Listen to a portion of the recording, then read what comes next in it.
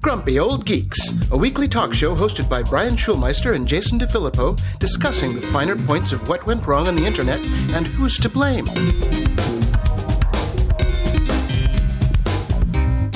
Welcome to Grumpy Old Geeks. I'm Jason DeFilippo. And I'm Brian Schulmeister. I have reached the stage of coronavirus where I desperately need a haircut and shaving no longer seems necessary. That's about it, man. I'm like, I looked at myself, I mean, like 1 week into it, because I was already ready for a haircut. I'm like, man, I should make an appointment at Floyd's. Oh, shit. Yeah. And my wife and I have decided we are not going to give each other haircuts. We shall just suffer through this. I'll be wearing a lot of caps over the next few days, I suppose. Next few months. Few months, yes. I'm going to have nice Fabio-esque hair at the end of this. I know. And yeah, no, it's not good. I was going to say I would grow a beard for this, but you know, I can go like 3 months without shaving, and I still just look like an old Italian woman. That's true. You are follically facially challenged. Well, me on the other hand, my 5 o'clock shadow comes in at noon. So yeah. No, fortunately, I have many blades left, so I'm good. I'm good to go. Yeah. So in the big news, I suppose we know that masks are the new masks.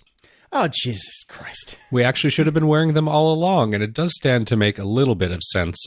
Again, you know, unless you've got the medical grade, which they're still asking us not to buy because we need those for hospitals and all that sort of stuff. You know, it doesn't stop it from getting in, but what it does do is if you're asymptomatic or you happen to be carrying it and you're out and about in public and you cough or whatever or sneeze, it does stop a lot of it from getting out.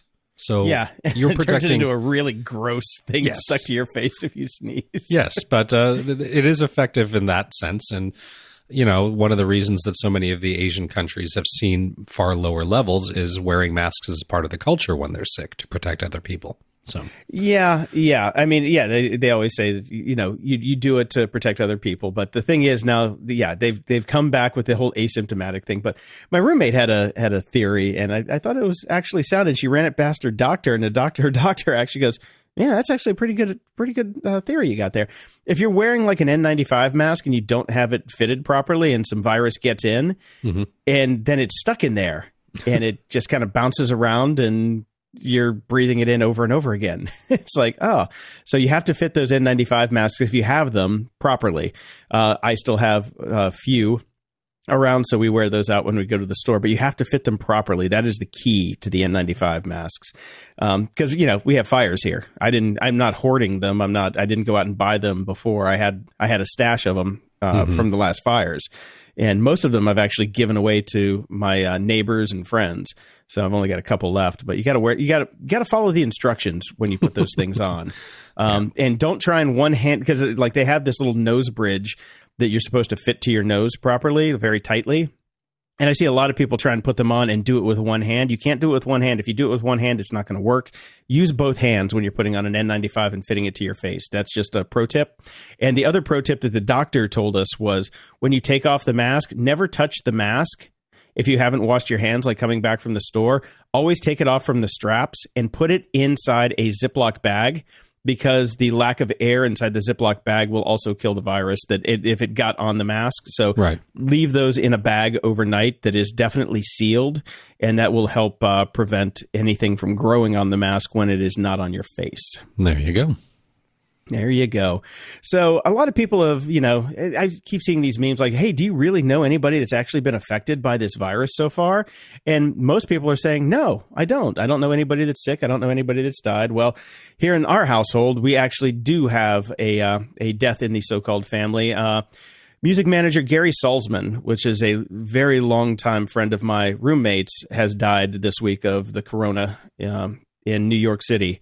So, yeah, it happens. I personally don't know anybody that's passed away yet, but I am 1 or 2 steps removed from at least 4 people that I know have it and are in hospital. So it's out there. I'm sorry, man. Yeah. I'm sorry. You know, well, I know a lot of people, so yeah. Oh, that's right. Yeah. You're a social maven. Yeah, and earlier this week, I, as a joke, I kind of started making a COVID-19 playlist.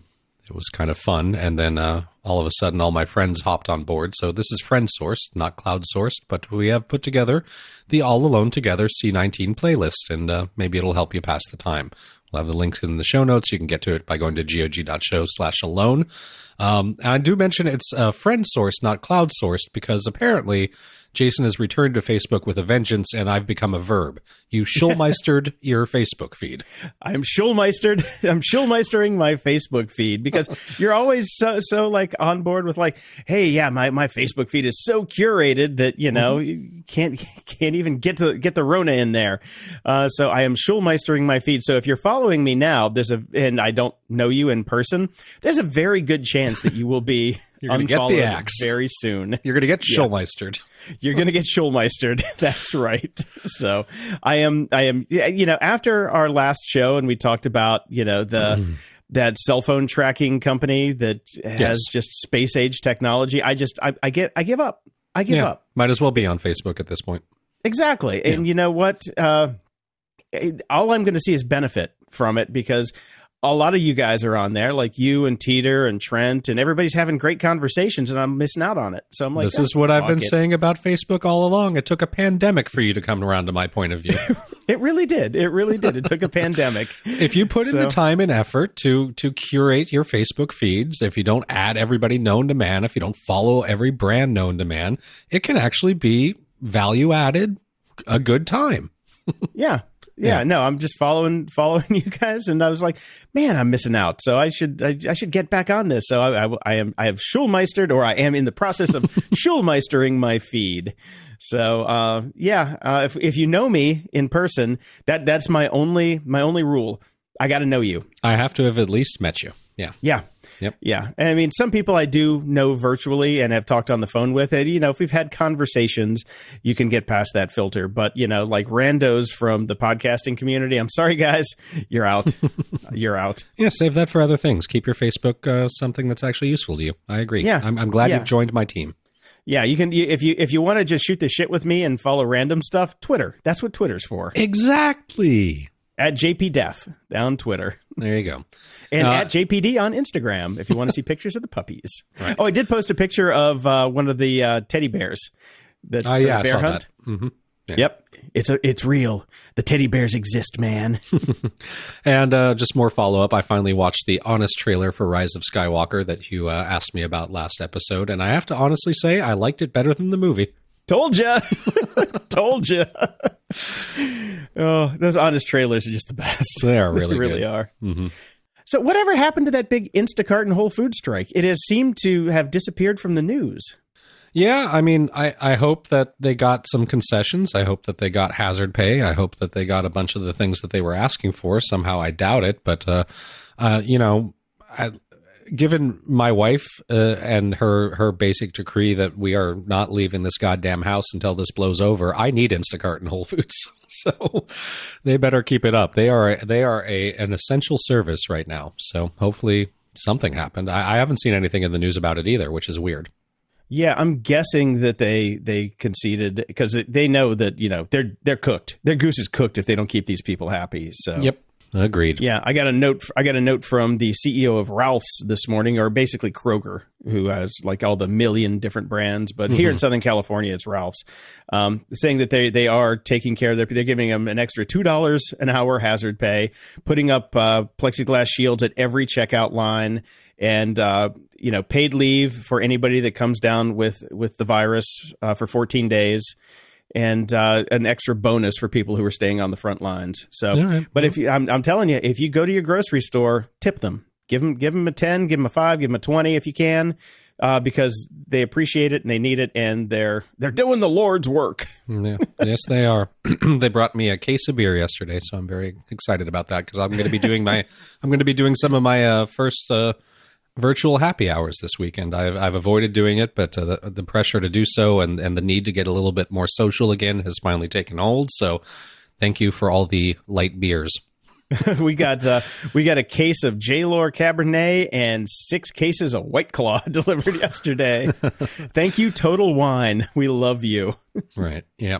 So we've been talking about Zoom as well, because a lot of people are saying it's a privacy travesty and all that sort of stuff. And there's all the porn problems that have been happening with it. And it's still to this point. I mean, I can't, speaking of my curated Facebook feed, I have some longtime friends that I used to work with way back in the day. And you think that they would understand technology, but they were posting on their feeds about how they actually got bombed on some of their Zoom meetings. And I just write back, password. Exactly. Password. This is not that difficult, people. But so that does solve the problem. But the only reason I wanted to put this up here in our notes is because of the term that has come out of this, which we didn't have when we were first talking about it. Zoom bombing. Zoom bombing. I like that. That's a brilliant term. So I was thinking, you know, if a penis shows up, you've been me zoomed. Yeah. So good stuff. Yep. So they're really kind of working on that right now. They have actually frozen all of their development and put their entire team on security and privacy fixes because they have to. I mean, they have no choice. You know. I mean, this is trial by fire for software, right? Yeah. All of a sudden, the entire country is using your software, and then you go, "Oh, boy, we had a lot of bugs in this thing." Exactly.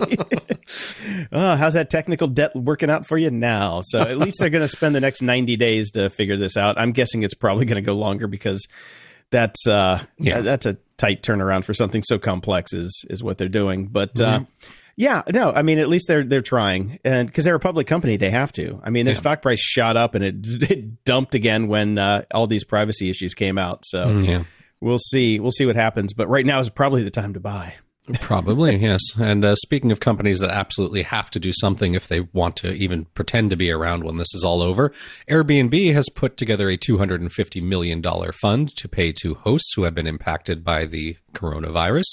This means if a guest cancels a reservation for check-in between March 14th and May 31st, as they will, because nobody's traveling, Airbnb will pay the host 25% of what they would normally receive through their cancellation policy. They are saying this will apply retroactively to all cancellations during the period. So they're trying to do right by their hosts who, have basically lost all income. And it enabled, we talked about this a bit earlier. They were enabling guests to cancel reservations, and Airbnb just kind of shrugged and went, well, tough shit. So, at least they're stepping up and giving them at least here's a pickle for you. Yeah. Here's a little bit. So the thing that I didn't like about this, and I didn't put this in the show notes, but it is in the article that's linked in our thing, is there's a special set of funds that are being set aside just for what they call their mega hosts. These are the people with like the $1 million mansions that put them up on Airbnb for exorbitant amount of money. Screw them. They're fine. The slumlords that have apartment buildings that they've been renting out illegally, probably. Perhaps, yes. Yes. So Amazon has finally stepped up a bit, and they are going to start doing temperature checks, no-touch temperature checks, and giving masks to all their warehouse workers. All right. So, a day late and a dollar short for a lot of people. But, if you've got a temperature over 100.4, then you have to go home. And they're getting surgical masks, not the N95 masks. But, hey, every little bit helps. That's fine. Yeah. Every little bit helps. Mm-hmm. And they're going to start cleaning a lot more. Because you know what you don't want Amazon employees that are boxing up your stuff to do? Sneeze all over the box. Yeah, or like that guy on TMZ, spit on it. Yes, well, I think he would have found a way with or without the mask. Yeah, he should have done it in the van if he was smart, but it's apparently not smart. Well, man. Stupid. So from the archives, let's talk about some old tech news finally. Okay. All right. Anthony Lewandowski, remember him? I do. Yeah, he's the guy that worked at Google and then went to Uber. Well, first he started Otto, the trucking company, the autonomous trucking company that Uber then bought so they could, theoretically have a hands-off buy from this guy. Right. Well, turns out that Uber knew all along that he had all of this info from Google, and they said that they would protect him and cover all of his legal costs. Well, he had a $179 million judgment handed down to him from Google or Alphabet. Yeah. And he's coming back and suing Uber, saying these guys promised to pay for it. So they need to pay the $179 million. Wow. Maybe crime doesn't pay. I mean, it's douches all the way down here. It's a straight douche ladder. There's no doubt about that. It's a douche ladder. Yeah, here's the fucked up part. Even if he paid the $179 million fine, he would still be worth about $10 million. I don't get how these people get so goddamn rich. I just don't get it. It's amazing. It really is amazing, isn't it? Yeah. Yeah. Oh, God. What are you going to do? Yeah. Oh, Keep man. talking about it and getting angry. That's what we're going to do. So, and I got to say, thanks to the Rona, we missed our 7th anniversary, Brian. Oh, I didn't even notice. We turned 7 on March 25th. So this show is now over 7 years old. So we're going to round up and say this is an 8-year-old podcast. Congratulations to us. Yeah, yay us. In the news,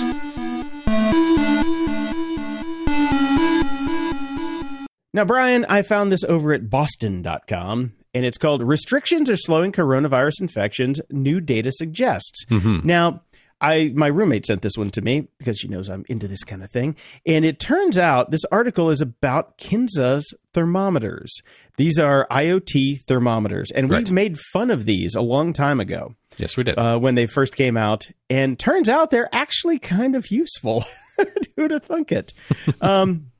They're using the data from the IoT thermometers to track influenza. That's what their original purpose was. Yes. But now they're actually since the flu season's over in North America, they're using them to track, COVID-19 infections. Right. And it's pretty interesting data. I'm sure it's anonymized. I don't even think they. I don't even think they even bother. They don't bother because you opt into it, so it's fine. They're looking for clusters of infections, and they've also got a map called the U.S. Health Weather Map at healthweather.us. And you can see like how things are spreading and what's typical, what's atypical, what's outside of the scope of normalcy. Yeah, I mean, it's turning out that all the shit we made fun of can be useful if there's a pandemic. Normal use, no, but normal if there's use, a no. Pandemic, yes. All rules are out. So yeah, it's, the problem is always scaling things back after, but we'll see what happens. Dude, nothing is going to be normal. That's a whole other show. Yeah, that is a whole other show. We'll talk to Dave about that shortly, probably. Yeah. But yeah, the horses have left the barn, and welcome to the new normal, people. Welcome to the new normal. I took a good look at that Health Weather US map. It's really cool. There's a lot of great data visualizations going on right now. And, I'm going off the cuff here because I actually didn't have this in the show notes. But the Wall Street Journal, I believe, it was either the Wall Street Journal. Yes, it was the Wall Street Journal, did a map of people using anonymized cell phone data in the U.S. and who has been traveling and who hasn't been traveling since restrictions have been put in place. I don't know if you've seen that map yet, but it's a bit horrifying because people are really not getting the messages. But I did notice one thing, and I quickly just did a little check. I brought up that Wall Street Journal map that showed where people are staying put, which in the case of this map meant moved less than a mile every day versus people moving a little bit and people not paying any attention at all and just going about business as normal. And I overlaid it with the red and blue voting map. And I have to say there's a bit of a correlation. Well, here's something else to take into consideration when you're looking at that data. Mm-hmm.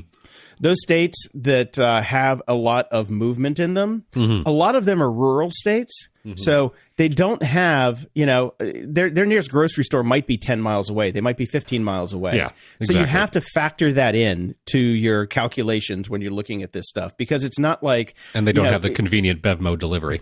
Exactly. They don't have delivery, period, and they have to drive 15, 20 miles to get to the grocery store. So you have to take that into account when you're being, a smug son of a bitch like we usually are. And say, look, some people don't have a Trader Joe's 450 feet away. That's true. Some people have to actually drive to get their groceries and things like that. So that kind of data, you have to factor that kind of thing in, locations and what they should be doing is a time-based version too, like over the course of a week, not over the course of a day, because, everybody needs to get out of the house once to go do something in a week. Exactly. So, you have to take that into consideration. And I've seen a lot of people not take that into consideration and say these people are assholes because they're leaving the house. No, they just need some fucking TP and they got to go get it. Yes. But to get it, they have to drive 20 miles down a country road to go get it. So, cut some people some slack. But I found the greatest tweet of all time yesterday. It's like if you have a lockdown order and some states aren't involved, it's like having a peeing section in part of the swimming pool. Yes, that one's going all over the place, and it's funny because it's true. It's true. It's totally true. Yeah. Yeah. And I guess this is good news file. We might have to retract our title from one of our recent shows. Maybe we weren't number one after all, because what we're quickly learning is people are lying, particularly China. There are reports coming out that China has concealed the extent of the coronavirus outbreak in its country, underreporting both total cases and deaths it suffered from the disease, according to the U.S. intelligence community.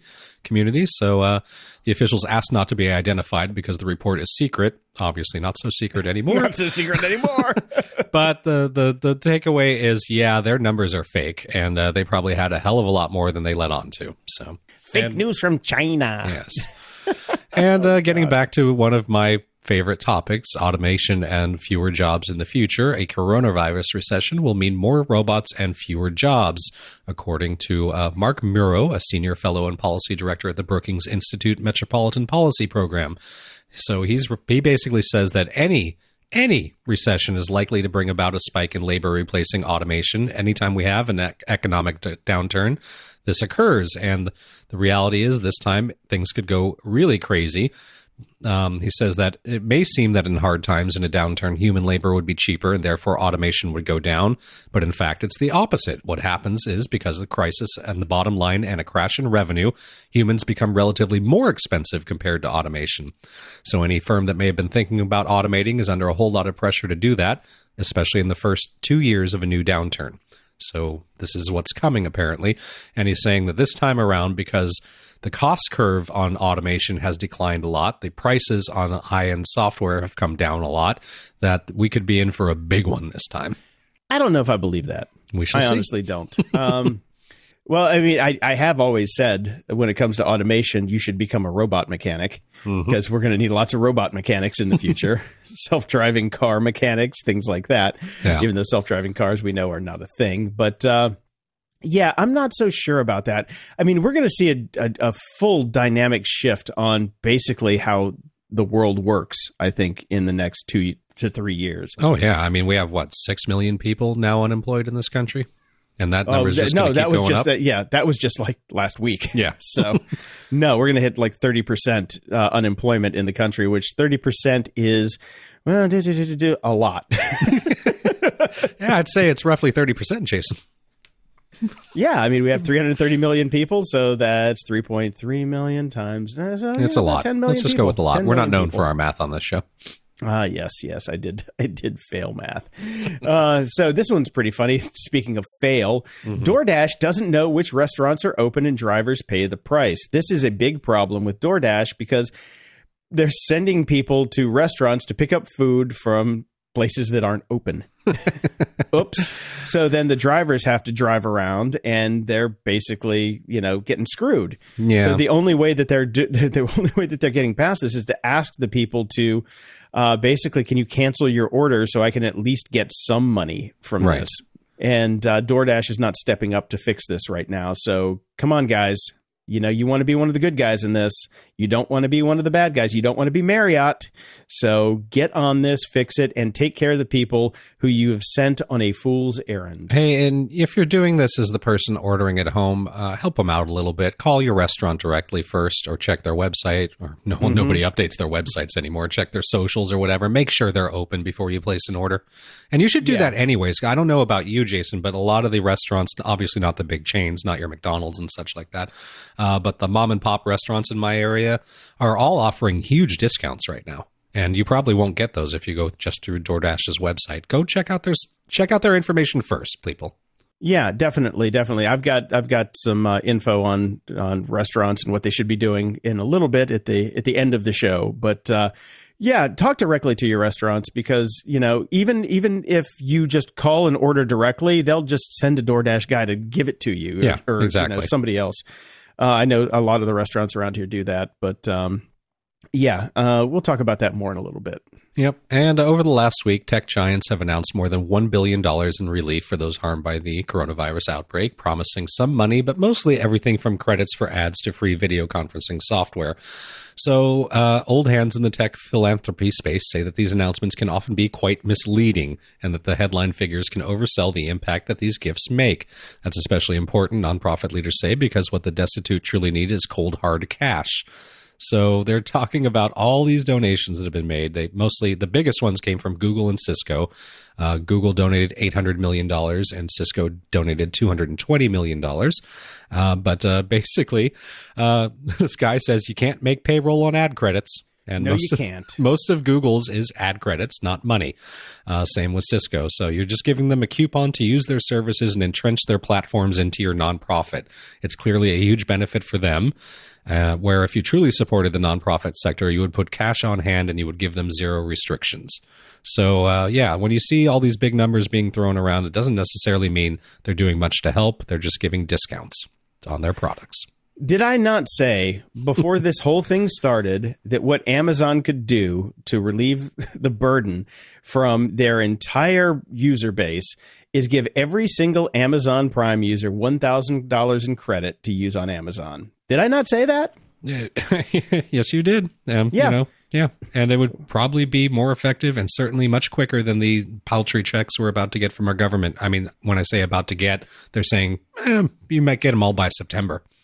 Yeah. I actually just applied for a small business loan here in California to get through this because they've got small business relief. And but Jeff Bezos on his giant pile of cash could actually do some good by just saying, here's some free Amazon shit.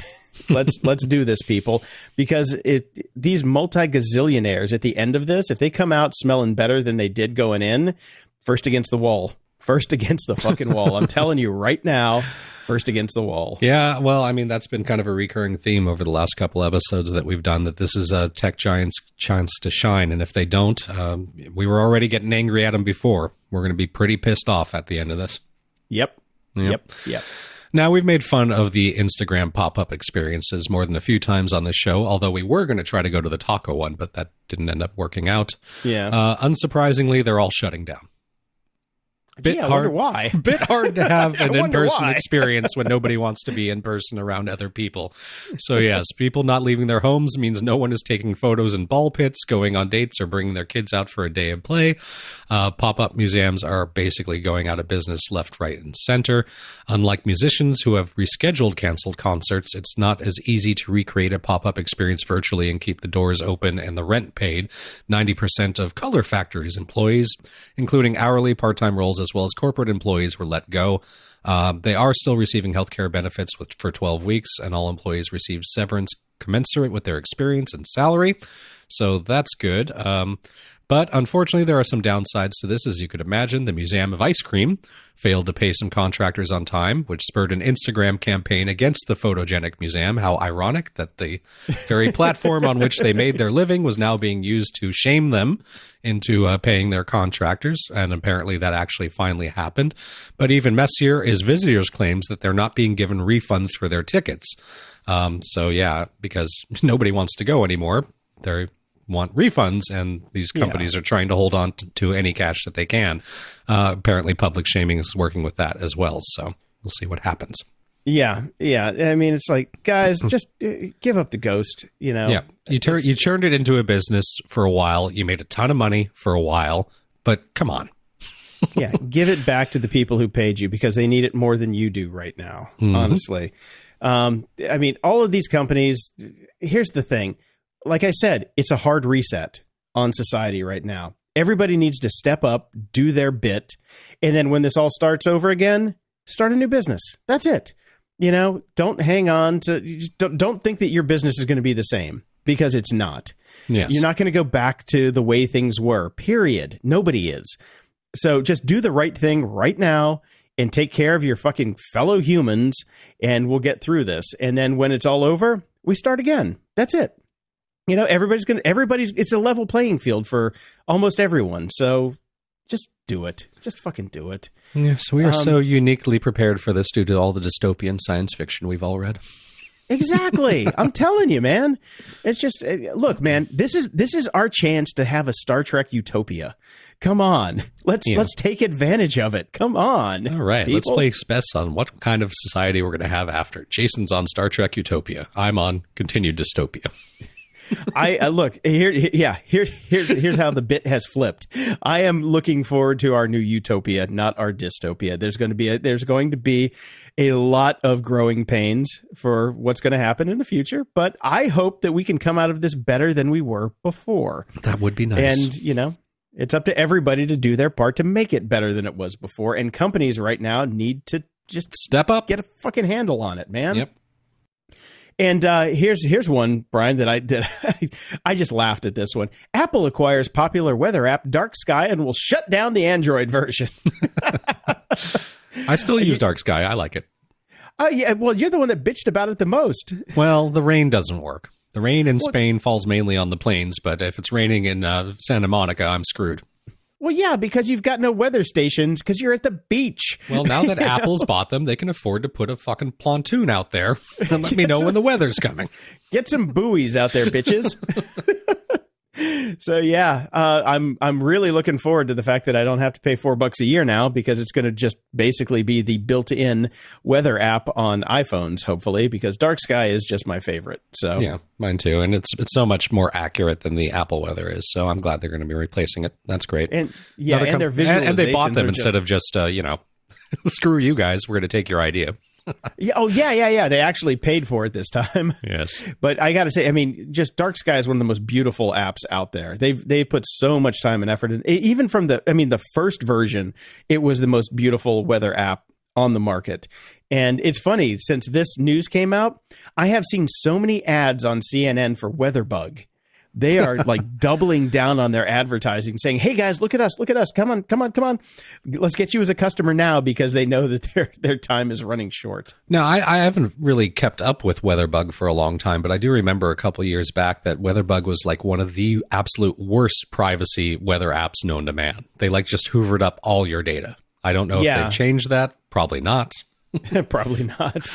But I mean, because they use crowdsourced data to get their stuff, and so does Dark Sky. I mean, they all use basically the same data. Mm-hmm. So I like Dark Sky. I've always paid for it, since the get-go, and I'm glad that they got a payout at the end. And I hope everybody at Dark Sky moves to the spaceship soon. And be careful, guys. Those glass walls are pretty clean, so don't run into them and break your nose. That's all I got to say. Now, companies on the other end of the spectrum that might just be driven completely out of business by Apple now include 1Password and many other password managers. According to a report from 9to5Mac, which said it obtained an early build of the forthcoming iOS 14 update, Apple is currently testing new security features for its iCloud keychain. These reportedly will include warning users about reused passwords to prevent against poor password practices, introducing two-factor authentication integration. Well, they blurred together in my eye. Those two words, which will allow users to log into sites without having to use a second key delivered via SMS or email. So basically, they're going to roll in all the features that we so love about 1Password into their own built-in app, thus, probably killing these companies. Well, we knew this was coming. Yeah, of course. So that's the thing about 1Password. It's a feature. It's not a product. Exactly. It's a product right now, but it should be a feature of the OS. It should be a feature built into any operating system. Yep. And, since they declined to advertise with us anymore, fuck them. Fuck them. It's true. So I don't really care anymore. And this is some interesting news. My roommate saw this on the news this morning, and this comes back to something that happened a couple days ago, like a week ago, when Bird laid off. We talked about it on the last show. Mm-hmm. Yeah. When Bird laid off all of their employees. Turns out they did it over Zoom. Well, you're not going to do it in person right now. No, you're not going to do it in person. And apparently, They come back and say they could have been more humane about this because it was just a 5-minute call. Or not even. And 2 minutes. Yeah, it's a 2-minute call with 5 minutes of silence beforehand, which, that's what you want when you're going to get fired. Like, you go into the HR room and you sit there and you wait 5 minutes and everything's going through your head like, oh shit, oh shit, oh shit, oh shit, oh shit, oh shit. And then you get a 2-minute call saying, you're fired. And, of course, Travis Vanderzander came back and said, in retrospect, we should have made one-on-one calls to the hundreds impacted over the course of a few days. We wish that the entire situation could have been avoided, but it's never easy or comfortable to do. But Vanderzanden should have gotten on a goddamn bird and went over to each person's house individually and gave them the pink slip from 6 feet away. From 6 feet away. Yeah. Yeah. No, it's just the fact that they did this. And here's the thing. They said it was more humane to do it this way. I'm like, you're not putting down your fucking cat. These are people. Yeah. You just treat them like fucking people. Come on. It's like, oh, well, we're just going to do it this way. Yeah. We've never liked Bird from the get. Now I like him even less. Yeah. Well, rest in peace, Bird. I don't think you're going to make it through this and can't say I'm sorry. I'm just sorry for your employees.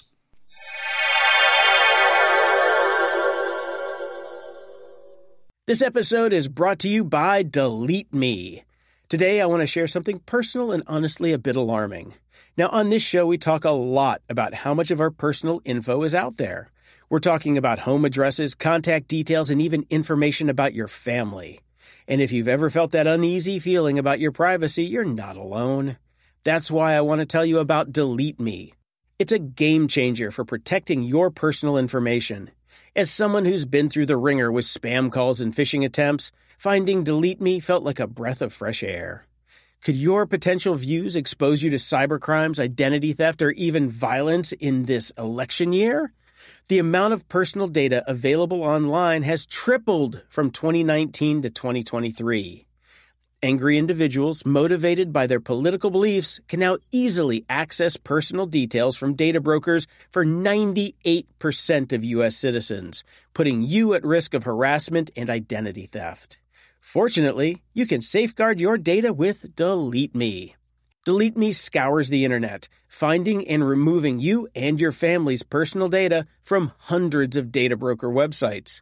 And they don't just do it once, they monitor your information to ensure that it stays private. I signed up and provided the specifics on what I wanted to go, and the team at Delete Me took it from there.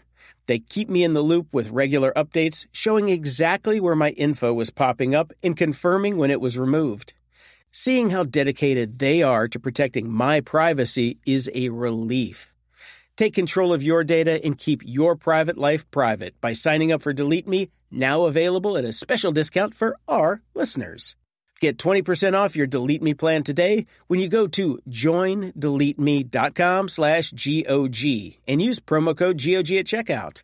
The only way to get 20% off is to go to joindeleteme.com/GOG and enter code GOG at checkout. One more time, that's joindeleteme.com/GOG with code GOG at checkout.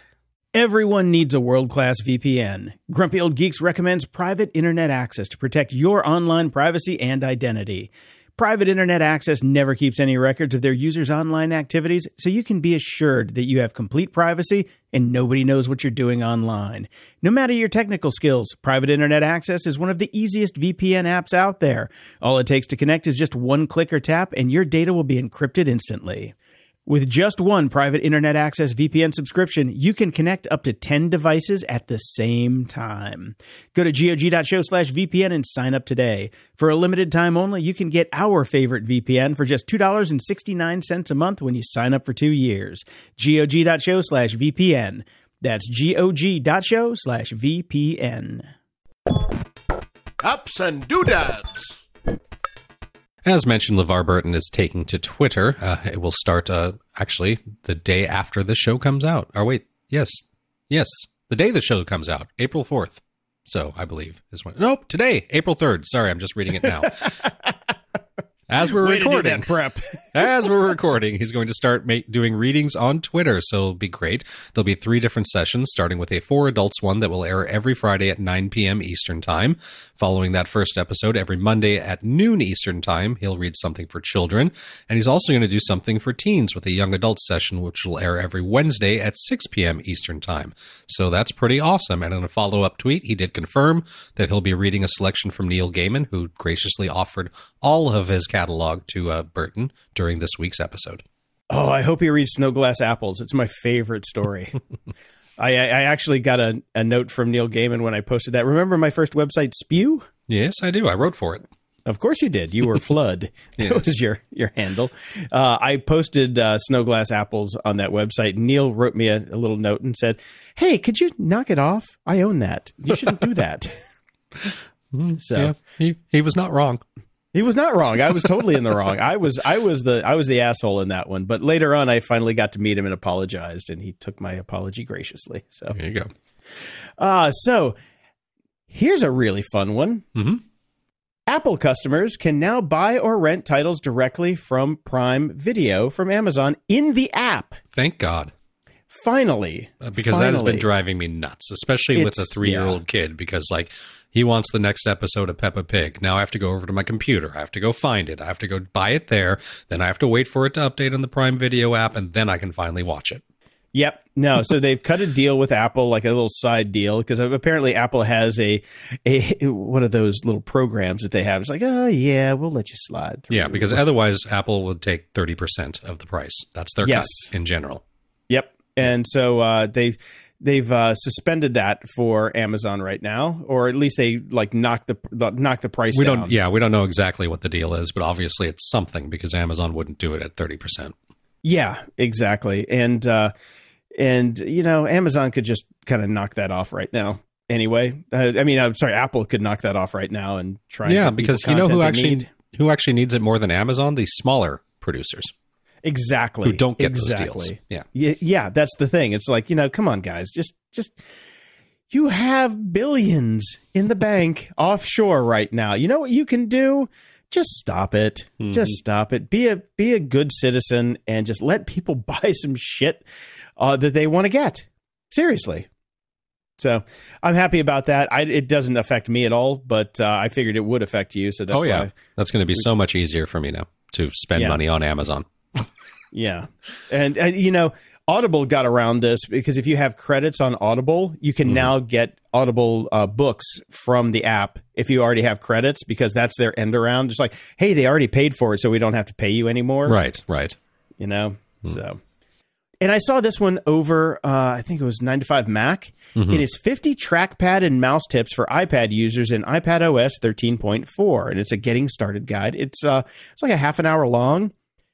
It's really cool. I actually really need to sit and watch these because I am so far, you know, I think back to us when we were in our teens or early 20s and I would have known all these things. But now that I'm old, I don't care. And I don't know any of them. I know. That's the thing.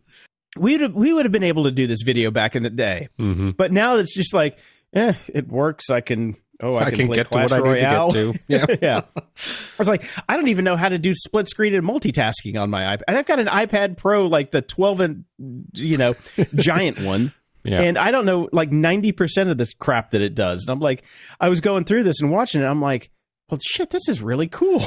I can use my mouse with it now and almost use it because I've got a Bluetooth keyboard that I can use with it. And if I can use a mouse with it, it's almost like a laptop. Almost. You know why we don't know any of these things, Jason?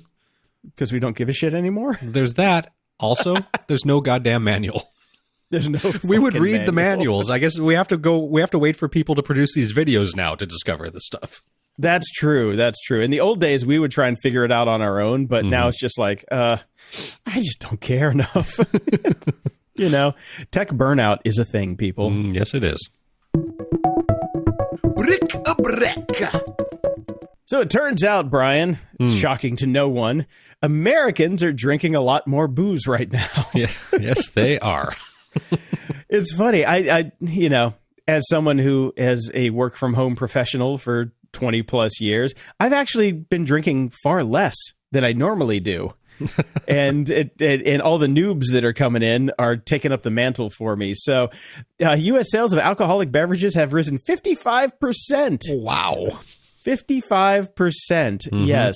And spirits have seen the highest increase, with sales jumping 75%.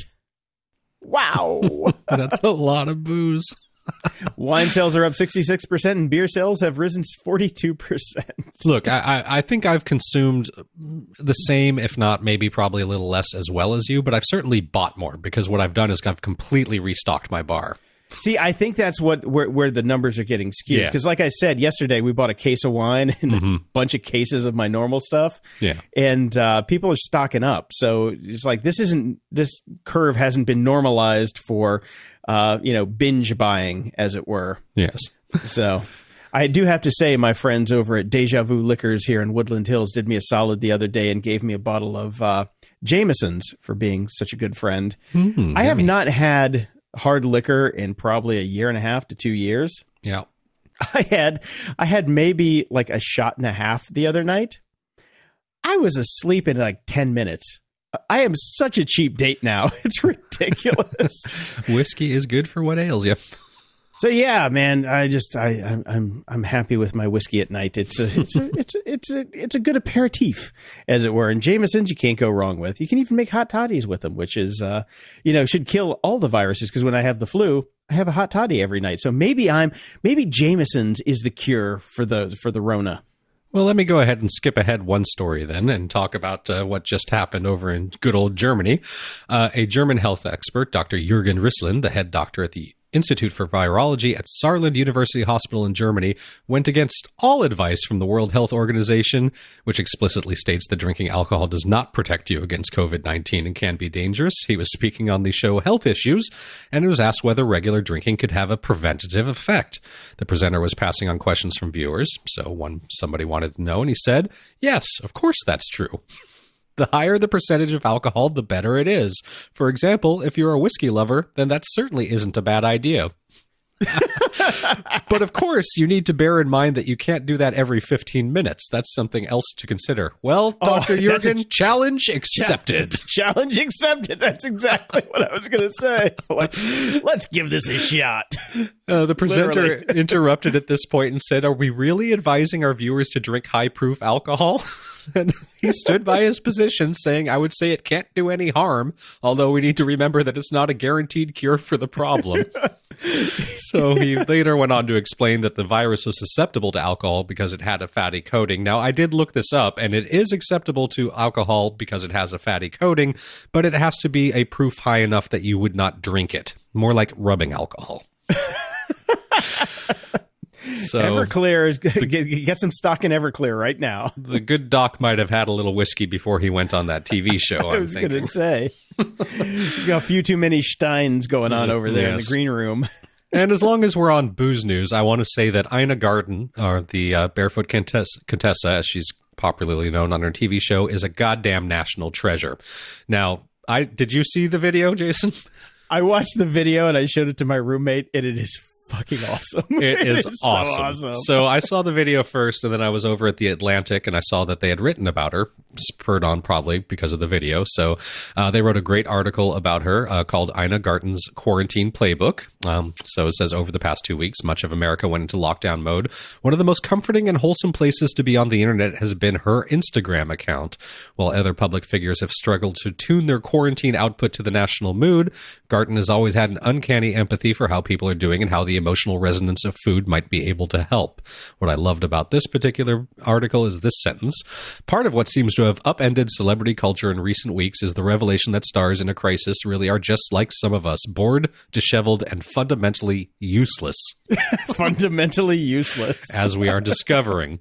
Talk about a great shakeup in society, Jason. What happens when we realize that the people that are making $500 million a year making stupid films we could care less about? Interesting.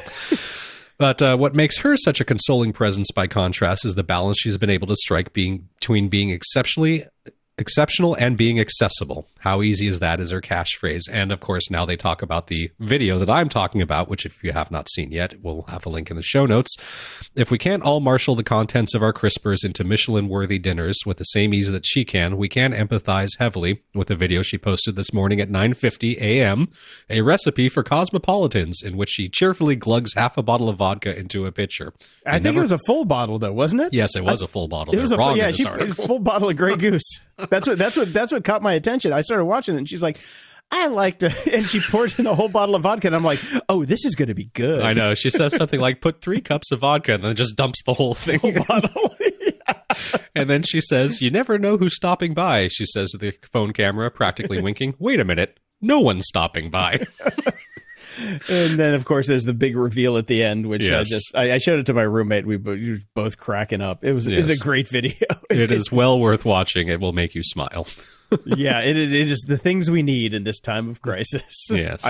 She is a goddamn hero. Buy her a cape right now. Exactly. Oh, wait, no capes. No capes. And we've already learned on this show through studies that being a grumpy bastard is actually good for you. So here's some more good news for us grumpy people. This is a study that has just come out in the Journal of Cognitive Processing. There is a strong correlation between intelligence and dark humor. We're fucking geniuses. We are. Led by the Medical University of Vienna, 156 people, a mixture of men and women with an average age of 33 and from a range of educational backgrounds, were first given generalized IQ tests involving verbal and nonverbal reasoning questions. They were then asked to take a look at and react to 12 cartoons by, of course, a German cartoonist, Uli Stein, all of which had rather bleak components to them. One particular example featured a couple being spoken to by a medical professional, with this woman in this case being pregnant. The GP then tells them, to begin with, here's the good news. Your child will always find a parking space. Damn. Let that one sink in. It's pretty funny. Made me laugh. Undoubtedly, you'll react differently to this than to others, but if you did giggle while questioning your moral fortitude, then you probably enjoy so-called dark humor. So they found that those that appreciate and understood the jokes and the most not only had the highest IQ test results, but they also scored lower for general aggression, negative moods, and were better educated. Those that hated the jokes seemed to have average IQ scores, along with the highest levels of aggression and most potent negative moods. The participants that moderately understood and appreciated the humor of the jokes also had average IQ scores, but they were only averagely aggressive by nature and had a mostly positive outlook on life. The point here is that dark humor is a complex form of humor. Grim subjects like death or disability put many people off, but I am having trouble reading the story today. You're doing some scatting? Scatman Crothers, yeah. I was thinking. Yeah. I think I've been listening to too much of the Moana soundtrack, because there's that whole song that Dwayne "The Rock" Johnson does, ta-ta-ta-ta-ta-ta-ta, and it's stuck in my mind right now. Anyways, hey, dude, I got a 3.5-year-old. You do what you do to survive. Oh, God. Anyways, the TLDR on this is if you've got dark humor, you're probably a smarter dude. Okay. Sounds good to me. Me too. Security? Ha! We're joined again this week by Dave Bittner. Dave is the host of the Cyberwire podcast. Dave is also the co-host of the social engineering podcast Hacking Humans with Joe Kerrigan, as well as the co-host of Caveat with Ben Yellen, where they discuss law and policy, as well as surveillance and privacy. Yes, I just I cracked my first White Claw of the day because, Dave, you've got me on a habit now. Stand by. Here we go. All right. Get this party started. Mm-hmm. Yeah, I'm out again this week because oh, Brian. I have yet to even get a workout in. I've got an important conference call later, sadly. So come on. Everybody else is doing it. My drink on. I will say, however, join us. I will say I did put some stories in security, and honestly, I don't give a flying fuck about any of them. Yeah, I was just thinking sort of similarly. If you really want to hear about security, just go listen to the Cyberwire. We're just going to hang out and I don't know, chat, bitch and moan, complain, whatever. Welcome to Grumpy Old Geeks. Yeah, exactly. Why should this week be any different from any other week? I don't know what day or week or year it is anymore. It's April the 437th. Yes. That's about it. Yeah, so we did manage to put together a rest of the show shockingly. But I don't know about you guys, but I have to be honest. My interest in things is starting to wane. I am going a little, fuck it. Well, I know. I mean, I haven't heard your update, so give me the short version of it. Is the condo getting a little bit smaller every day? Oh yeah, the walls are shrinking. Tensions are getting more and more frayed. The best laid plans of mice and men in terms of scheduling that miraculously worked somewhat last week have completely fallen apart. It is Lord of the Flies, catch as catch can. Mm-hmm. Oh my God, guys! You know, all that work at home from advice. It's funny because when this first started, there were a ton of articles about working from home, and then within the first week to 2 weeks, I saw the articles start to change from there's working from home, and then there's working from home during a pandemic. They are slightly different things. Yeah, I mean, to that point, I saw something, it came by on Twitter from somebody, and I thought it was wise. It said something along the lines of, you're not working from home, you're surviving a crisis, and while you're doing that, you're also trying to do some work at home. Yes. And I think that's a healthy way to look at it. Yeah. That works if everybody in your chain feels that same way. Yeah. I was thinking about the Amazon Prime delivery person showing up at your door and saying, "Oh, this is interesting. You guys ordered a large size pet crate here. You guys don't have a dog?" No, we do not. No. So my neighbor got a wine delivery yesterday, and they delivered it to my place instead. Under normal circumstances, I'd be wartime profiteering. Jackpot. Yeah, I'd be like, jackpot. Yeah. But then I'm like, you know what? He's expecting this wine, and I'm sure that there's tracking on it, and he might just come cut a bitch if he doesn't get his wine right away. So I just skedaddled right on over and sprayed it down with Lysol. I'm like, here, my man. And he was very, very appreciative that I brought it by. I'm sure. And, not to go too deep here or too worrisome on things, but speaking of cutting a bitch, we are aware of the fact that quite a few people in the United States live paycheck to paycheck, and we're coming up on that date when that paycheck is not showing up. Yeah, I have been thinking about that from the point of view that these payments, I think, are in some small part a hedge against the potential for rioting and looting. The purge? Well, the government pay, because, and it's interesting to me, there hasn't been much conversation about that, and maybe we're just not there yet. But it reminds me how fragile this thing we call civilization can be. Yeah, especially in a country where they aren't really stepping up like they are in other countries. I know Canada is offering to pay 75% of payrolls. I know the UK has similar things in place. Most countries do. We do not. And this $1,200 check... that's about a week and a half at my place. Well, it doesn't make anybody's rents. I even saw an article talk, if you're under a certain age, I think it's 18 or whatever, it's a $500 check. And some of the colleges were saying you can use that to pay your student rent. My rent was over $500 a month, and that was 15, 20 years ago. So, yeah. Here's I don't know if this is the upside, but since all the cops are getting corona and being taken off the force, who's going to evict you? So, shelter in place. I mean, here in Maryland, they put a stop to evictions right now. So yeah, I believe we have that in place as well. We have that too. Yeah. But even if it's not in place, it's like it takes at least almost a year to get evicted from any place. So it's really hard to get evicted in California. Period. Oh, is that right? Yeah. Oh my, yeah. It's a massive process, and it's really bad for the people who are renting the homes, because somebody can just come in, pay the first month's in security, and not pay anything else, and to get them out is a massive expense to the actual landlord, and it takes forever.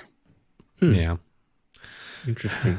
Well, we're talking about all this stuff, and yet half the country still isn't even on lockdown. Yep. That's the way it goes. Well, it's not the half. It's, was it 19 states are still not on Is it 19 not on states lockdown now? Okay. Yeah, I think it's 19 states. And I they saw are pretty, Florida. Yeah. Now Florida's on Florida lockdown now. finally. Yeah, they finally got with the program. Well, Daily Ish. $1 short. ish. Here's the problem with Florida is they've made an exemption for churches. And there are some mega churches there where an awful lot of people are going to be going Sunday and they're going to be going for Easter services. And as the God Almighty, one of my favorite Twitter, probably one of the only reasons I'm still on Twitter, the tweets of God said, "Looking forward to seeing y'all soon." Exactly. That's what I've been saying. I'm like, man. if you want to meet him quicker, just go to church on Sunday. Yeah, it's crazy. People. But there is that one pastor that got arrested for holding mass, and he got out and he said, "I'm going to do it again." And the cops are like, "Well, we're going to arrest you again." So, Yeah. Well, and there was the whole thing at Liberty University where they Yes. invited. Oh, they yeah. brought everybody back, and of course, everybody, or not everybody, but immediately people started getting sick. So haven't two of the students died already? I thought a couple believe kids that died is already. correct. Yeah. And of course, they're going to get the crap suit out of them, I assume. Well, we'll see. We'll see. Hey, man, it's the Lord's will. You gotta. I suppose. They wanted an education and they got dead. So, what are you gonna do? What are you going to do? This is fun time on security. One of the things I've finally decided to do is I'm actually going to get into some of my first virtual happy hours this weekend. I've been avoiding them and not doing them, but the time is nigh. So I need a little fun getting virtually drunk with some friends online. So Are you guys doing Zoom? yes, because we wanted to let Facebook know exactly how much we were drinking. Exactly. Okay. It's funny. I was just talking to my roommate. She's got a friend who's in AA, and he's been doing 2 meetings a day. They're doing virtual Zoom meetings, and he's like, it's like clockwork. We're in for 10 minutes, and of course, immediately pops up porn because they're getting Zoom bombed. Passwords, people. So I know, look, we have a passwords. little It's not that security hard. content here. Just put a password on your channel and you're fine. I don't understand what's so difficult about that. I saw someone this week posted basically a Zoom war dialer. Yep. Yeah, it can do like 100. Like it can do like 100 meetings an hour. Yeah. Humanity finds a way to be horrible, doesn't it?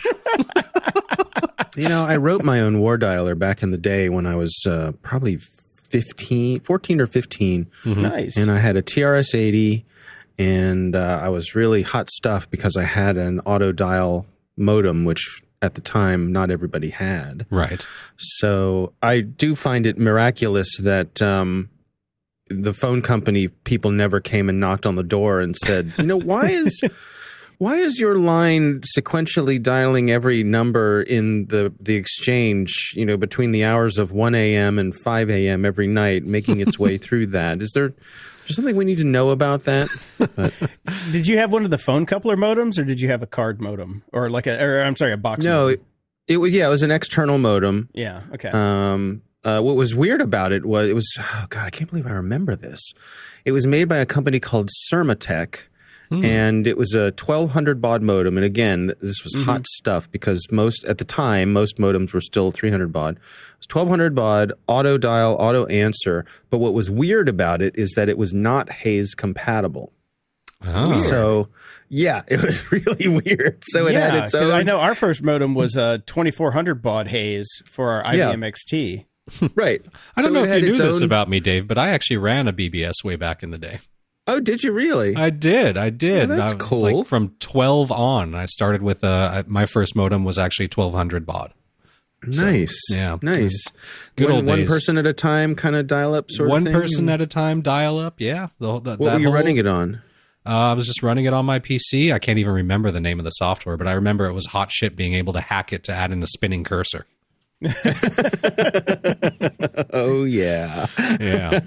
And that was like pre-FidoNet. Like eventually, I got wise enough and hooked up to FidoNet and all that sort of stuff. But yeah, Right. that was, so you may be one of those bastards that crashed my board every now and then. Could have been. Yeah. I ran But, one on my Mac Quadra 650 for a while. Okay. And it could handle up to 24 people at a time. And Wow. It, Wow. Yeah, we had lots of lines. Me and my girlfriend. Oh man, she took out a student loan to get that Quadra 650, and it was something Ocean, I think, was the software that we were running. Sounds familiar. Yeah, I remember wanting to expand, and my mom and dad basically said, 2 phone lines is enough, son. Yeah. Yeah. I wrote my War Games dialer on a TRS-80. That's pretty cool. I always wanted one of those. And my friend that had them, I was always jealous because did you have the all-in-one? No, I had the color computer, the Coco. Nice. Because what I really wanted was an Apple II, but I couldn't afford that because that was way more expensive. So I had some things saved never up change. my money. I know. I'd saved up my money on, from my paper route and from some, TV commercials that I'd done, and bought myself a 4K TRS-80 color computer the first year they came out, and boy, nice. Did I love that machine. Yeah. Yeah. Yeah. My first one was the IBM XT, the dual floppy drives. So my mom was programming for AS400s back then. So we had lots of floppies and lots of punch hole things. So we'd sit there and make them dual density with the paper punch. Oh yeah, right. I totally remember that. Yeah. Yep.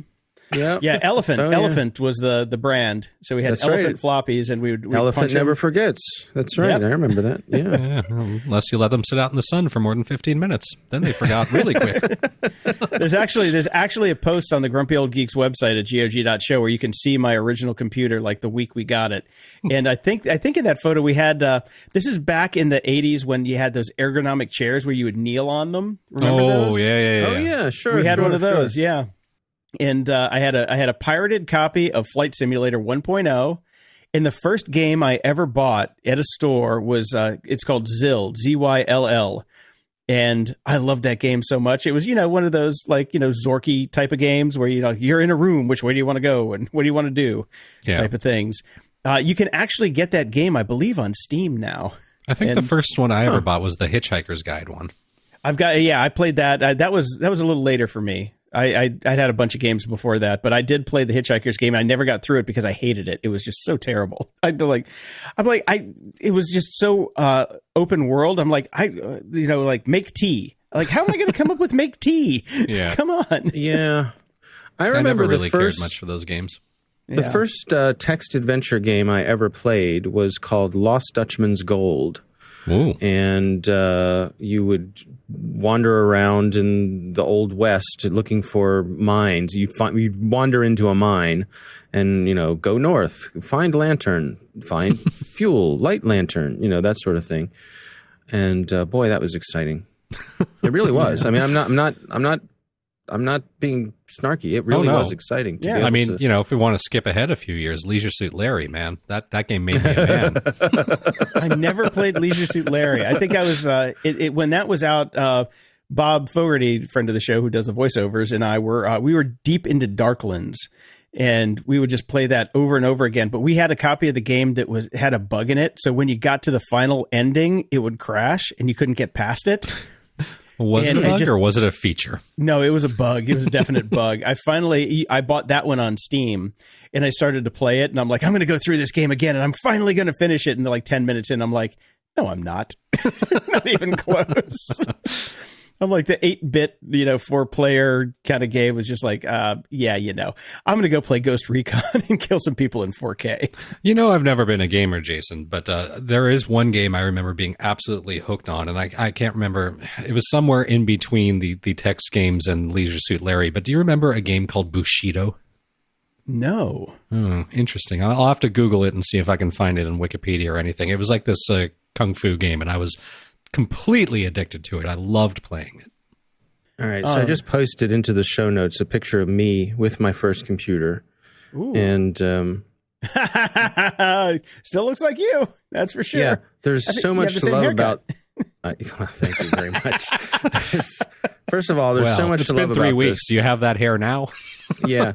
Okay, so let me just walk you through this here. And this will be really exciting for all the listeners. So if you see, that's my TRS-80 Can we discuss the poster? Yes. What? We need to discuss the poster. That's me in the poster. I know. Yeah. Well, that was an ad that I was in. That was a print ad. Sitting next to me is Joe Theismann from the Washington Redskins. Yes. So I was in this, for everyone who's listening, I was in a print ad for Roy Rogers Restaurants, and they were selling rain ponchos. And so they sent me up to Redskins training camp where Joe Theismann was, and we did this print ad, and it's me sitting next to him, and I'm holding a football. And actually later on, I did a Roy Rogers TV commercial where I actually got to meet Roy Rogers, and this was exciting for my mother. Whoa, that's cool. Yeah, for Roy Rogers Restaurants, and my mother was very excited because she had grown up watching Roy Rogers in the movie theater. Now, interesting side note, those ponchos are currently being sent by our government to hospitals as PPE. I still have one.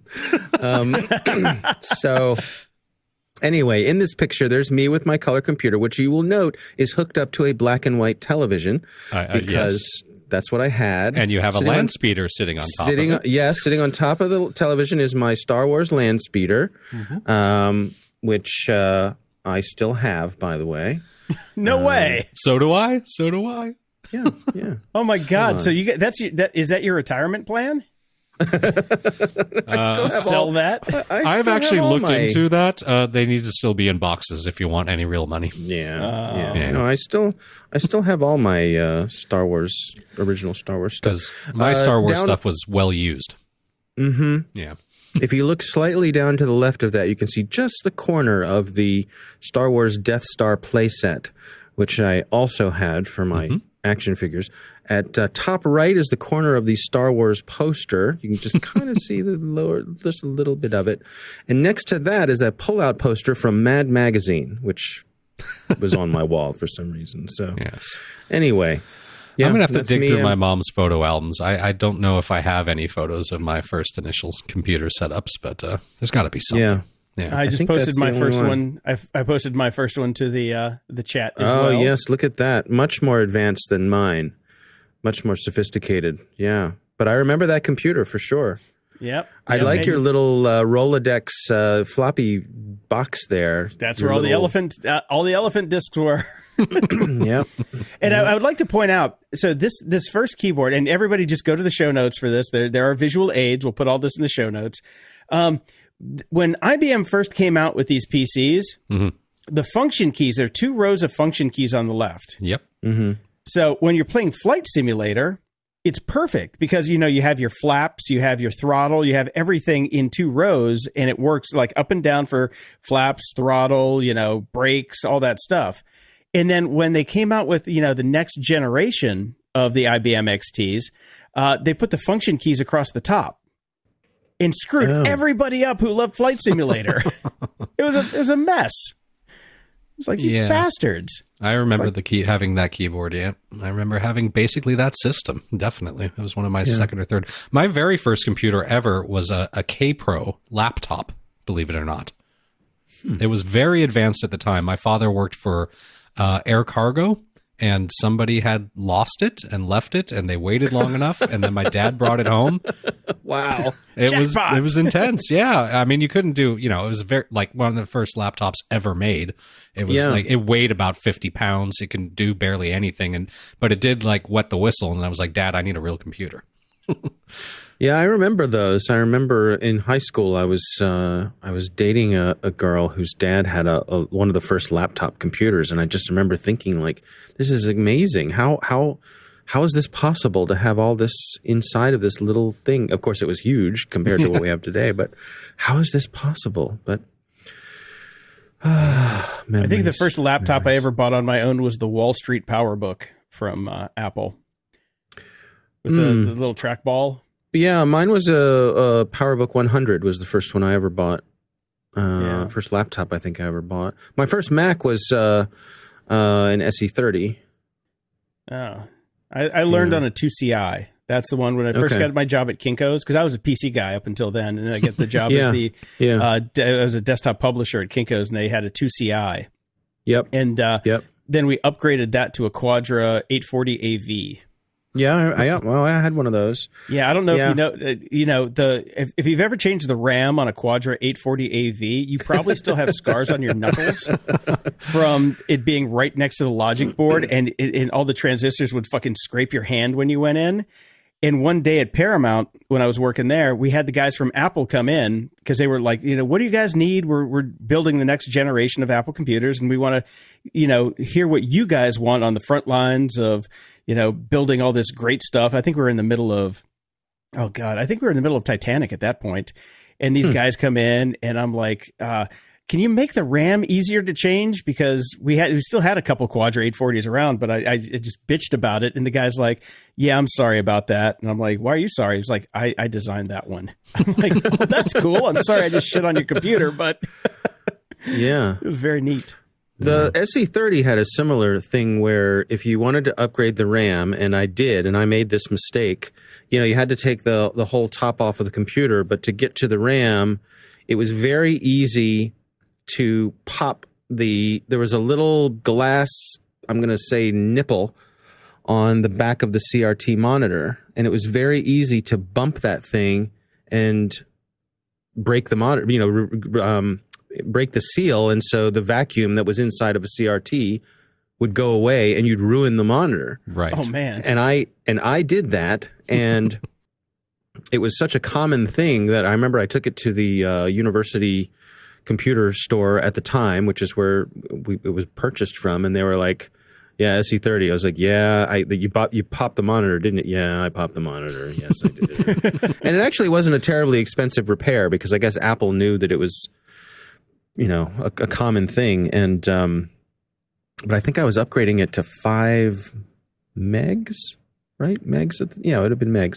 5 megs from 1. I think it's so hard to hard to think in those terms. I know. I was thinking about this the other day. My original color computer had 4K of RAM, which meant that by the time the video stole the RAM that it needed to just put the display on the screen, you had like 2,200 characters was what was available to you for programming in BASIC. Yeah, and that was it.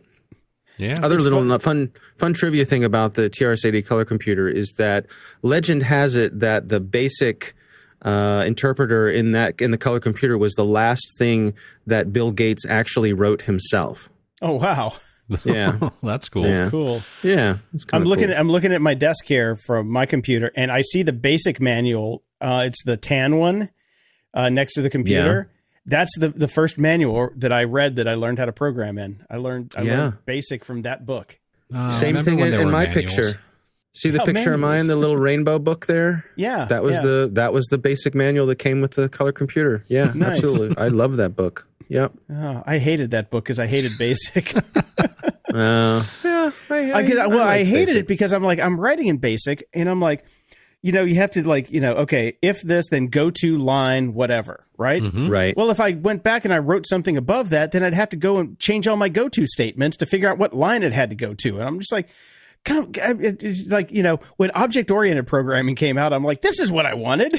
Yeah. Just run this function, damn it. Yeah. No, it was definitely better. But I think, you often hear that a part of making good art and being creative is having limitations. Yeah, and I really believe that having that tiny little bit of RAM made me a much better programmer than I would have been otherwise. Because every character mattered. You had to be clever if you wanted to do something. You had to figure out a way to do it in this little tiny space. That carried over to the early days of the internet too, because I remember, we would desperately try to keep web pages down under 70K. Now they're 25 megs. So. Yeah, nobody cares anymore. That's cares. out the window. Yeah. Oh, yeah, isn't that funny? Did you guys ever get computer magazines back in the day that had programs in it that you would just have to retype and then run? Mm-hmm. Sure. Yeah, that was cool. The first one I got was I built a castle in BASIC, and then it had lightning. That was the big reveal. It's like, type this in and see animation. Oh, I did a dragon that spit fire. Yeah. Mm-hmm. Yeah. Mm-hmm. Oh, the old days. Yeah, fuck security. Let's just whatever. Let's just spin up a basic processor and retype those things in for old time's sake.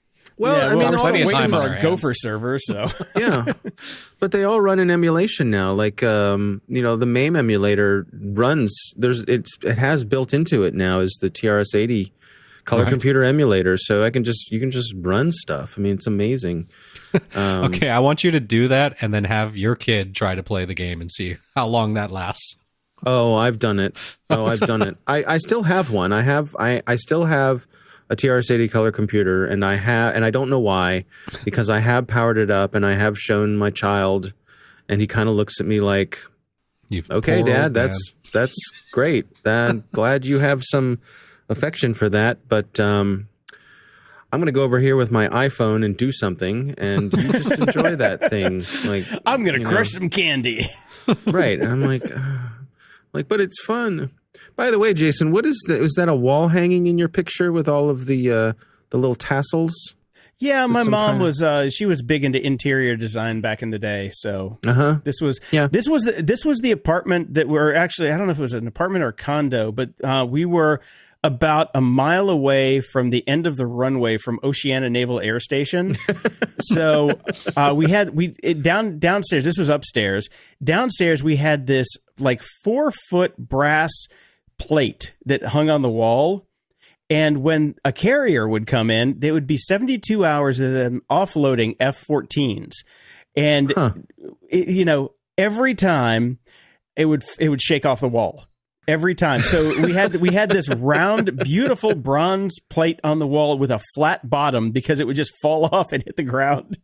And over time, it just had this giant flat bottom on it from hitting the ground all the time. But my mom was really big into interior design. So that was, I think it was probably some Native American art with tassels on it that were hanging down. Yeah, Seems to be, No, yeah. it definitely seems appropriate for that time. I think probably every other house had something like that hanging in it somewhere. Speaking of that time, so this was I'm, like 1984 or 5. I'm when looking that at picture was like taken. kind of the early versions of these computer desks that came out, like particularly yours, Jason, which obviously has the pullout for a keyboard, but not enough room to put a keyboard in it to push it back in. Yeah, exactly. That's Right. the thing. If you look at the keyboard and the keyboard tray, they do not align whatsoever.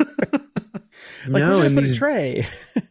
these desks were also impossibly small. I mean, think about You'd have to have 2 or 3, especially like when you get into having the dot matrix printer and all that sort of stuff. You'd have to buy multiple desks. I remember my room being wall-to-wall desks back in the day. Yeah, next to the floppy disk holder in my picture is an Epson dot matrix printer, which is where, when we got this computer, my mom's friend came over and gave us a floppy, and he winked at me, and he's like, "Look in this folder," and it was ASCII porn. It was ASCII porn. Yes. And I printed it out when my mom wasn't at home, and I had that for years. That was by far the most popular area in my BBS when I ran it. The uploads ASCII porn section. Dude, it was great. And it's funny. I go back and I look at some, when I just want to get nostalgic, I look around for ASCII art, and I swear to God, the original file that I got from that guy is still out there on the internet with a life of its own. I'm just like, thank you. Thank you. I remember I had an ASCII picture of Snoopy. Well, I Yes. had a picture of her Snoopy, but it wasn't that Snoopy. Oh man. Oh, man. Yeah. Yeah, the other one, I remember someone did the cover to the ZZ Top Eliminator album in ASCII art, and I thought that was pretty cool at the time. Oh, nice. I remember there were a couple files that were actually meant to be music. So you would play it on your dot matrix. You would print it, and it would do out music because they had timed everything that's perfectly. interesting. That was really, I mean, people did some really clever stuff given all, like you were saying, given the limitations of the time. Do you remember that printers, especially daisy wheel printers, they had these blimps that they put them inside of because they were so loud? Yes. Do you remember the acoustic shielding you'd put your printer inside of? Mm-hmm. Yeah. Yeah. Good times. Good times. Well, Well, we thanks for certainly this covered walk the down old memory part. lane. Yeah, we've covered the old part of Grumpy Old Geeks today. Next week in security, grumpy. Right. I'll just be angry at everything. Yeah. Well, if anybody wants to check out the stories we were going to cover, I'll put them in the show notes just Yeah, in case. might as that's well. right. You know, Yeah. there's Just nothing go that listen really to the matters. We're all Cyberwire. locked at home. Yeah. No. Oh, Jesus. All right, gentlemen. Well, this was fun. Okay, next Friday I will time out my day so I can crack a beer too. Damn it. All right. All We're right. going to hold you to that. Okay. All right. I'll talk to you soon, guys. Take care. Bye. Closing shout outs. I want to give a shout out to Gasolina Cafe out here in beautiful Woodland Hills, California, in the San Fernando Valley. So, I mentioned earlier in the show that I was going to talk about restaurants and delivery and the whole DoorDash thing. What Gasolina is doing is they have a menu item now called Give the First Responders a Meal. So what they're doing is you can go to their website and buy the first responders here in San Fernando Valley a meal for $12. Now, Gasolina Cafe is one of the most overpriced fucking cafes I've ever seen. You can get a burger for $17 there. So they're making these meals, like a full meal, available for $12, and they will deliver it to local hospitals for ER workers and, first responders that are out there. So I bought 4 of them yesterday. It was $50. It's about all I can afford, but I wanted to give something back. I think every restaurant in the country that is still open and still doing delivery should have this option. Screw the gift cards. Buy the people who are on the front lines some lunch or dinner. I think this is a fantastic idea. And I hope more people adopt this because, Gasolina has a very limited menu. But, if my favorite Chinese restaurant or pizza place down the street wanted to do this, I would give them at least a couple meals a week just to send out to keep everybody in business and keep these people on the front lines fed and happy. Because you know what? There's nothing better than, you go on your break and it's like, oh, God, I got to figure out what I'm going to eat. And it just shows up right there. It's like, here, have a meal. How awesome is that? Very cool. It's just the little things that make this thing tolerable. So I just, if you have a restaurant, if you know somebody that has a restaurant, try and tell them what's going on with this restaurant and see if they can adopt that. Because I tell you what, if all the restaurants in my neighborhood did this, I would just go down the line and buy one a day. And just to help the people who are out there helping us and also help the restaurants at the same time. Yep. So I think it's fantastic. So if you live in the San Fernando Valley, go to gasolinacafe.com. Link will be in the show notes and buy some people some food. Yeah, do that. Be cool. And I just want to give a shout out to everybody that's still here and sticking with us and listening. I know, nobody's commuting anymore. Nobody's going to the gym. People are finding it hard to find the time to listen to podcasts and things of that nature. But you guys seem to be sticking with us, and we really do appreciate that. So until next time, I'm Brian Schulmeister. And I'm Jason DeFilippo. Thanks for listening to Grumpy Old Geeks. I'm going to skip this support the show stuff right now. Go give the money to somebody else who needs it. Show notes for this episode are at gog.show/428. From there, you can find links to old episodes, leave feedback, ask questions, donate to the show if you want to, and get links to stuff we like. Stay grumpy, stay safe, stay home, and stay positive. Just stay drunk.